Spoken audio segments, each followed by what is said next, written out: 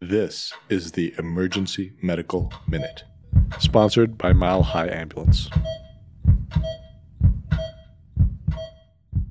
Hey EMM, we are excited to announce that we are now accepting applications for our second annual Diversity and Inclusion Award. The award is eligible to fourth-year med students identifying as underrepresented in medicine and are applying to EM residencies. We are extending 3 $200 awards to selected individuals following a blinded review of all applications.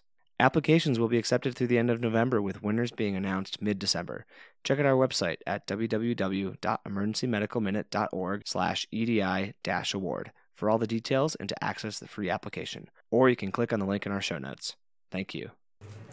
Okay, we're going to do a medical minute that talks about local anesthetics, one of the most used drugs that we have here and that we use all the time. Okay, so there's two types of local anesthetics, the two major groups. Which ones are they? Does anyone remember?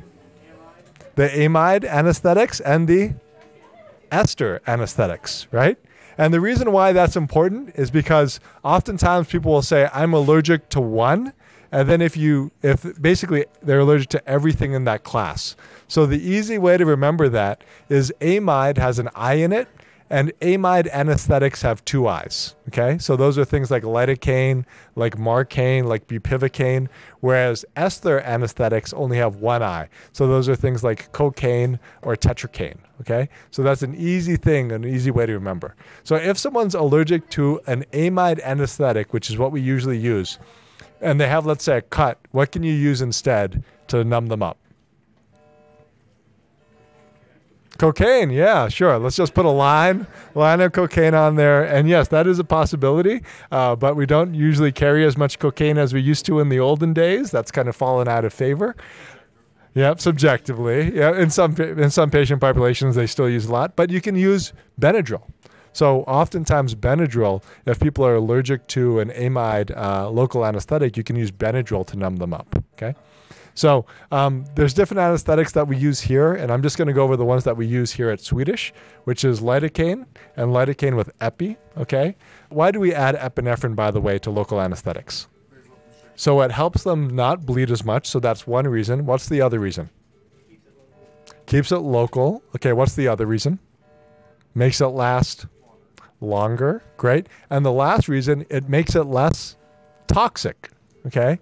Because what we worry about is if you, let's say, have someone who got in a samurai sword fight, right?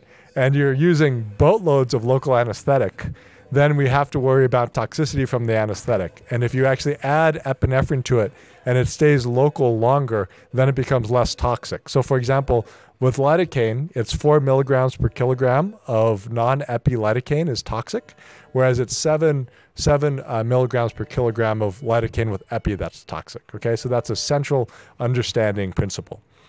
So with this, we are doing a lot more regional analgesia. So you've seen a lot of people get hip blocks, right? So let's ask, when we're putting a lot of local anesthetic in someone, and someone starts either saying, oh, I feel dizzy, or starts getting confused, right? Or let's say starts slowing their speech, what should you be worried about? Toxicity. So what do you call that type of toxicity? LAST, right? Which sounds sort of local anesthetic systematic toxicity, okay? And this is something really important for all of you to know when we do these blocks, because if you don't recognize this early, what can happen is people can continue to progress and then they can go to cardiovascular collapse and die, right? If you recognize it early, we have a really great chance to intervene on these patients and prevent them from really bad outcomes, okay? So what's the antidote for LAST? We give them fat, right? Just a bag of fat, intralipids. And that creates a lipid sink that basically sucks up all the extra local anesthetic so that people don't have as much toxicity, okay? So here at Swedish, if you don't know, we actually have a lipid rescue bag that's in the Pyxis.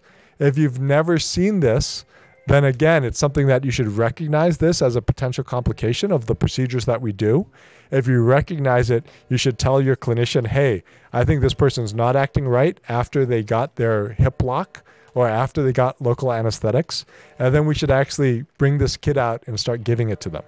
And oftentimes the recognition we get is that you're actually calling a code blue because that person's either needing CPR, et cetera.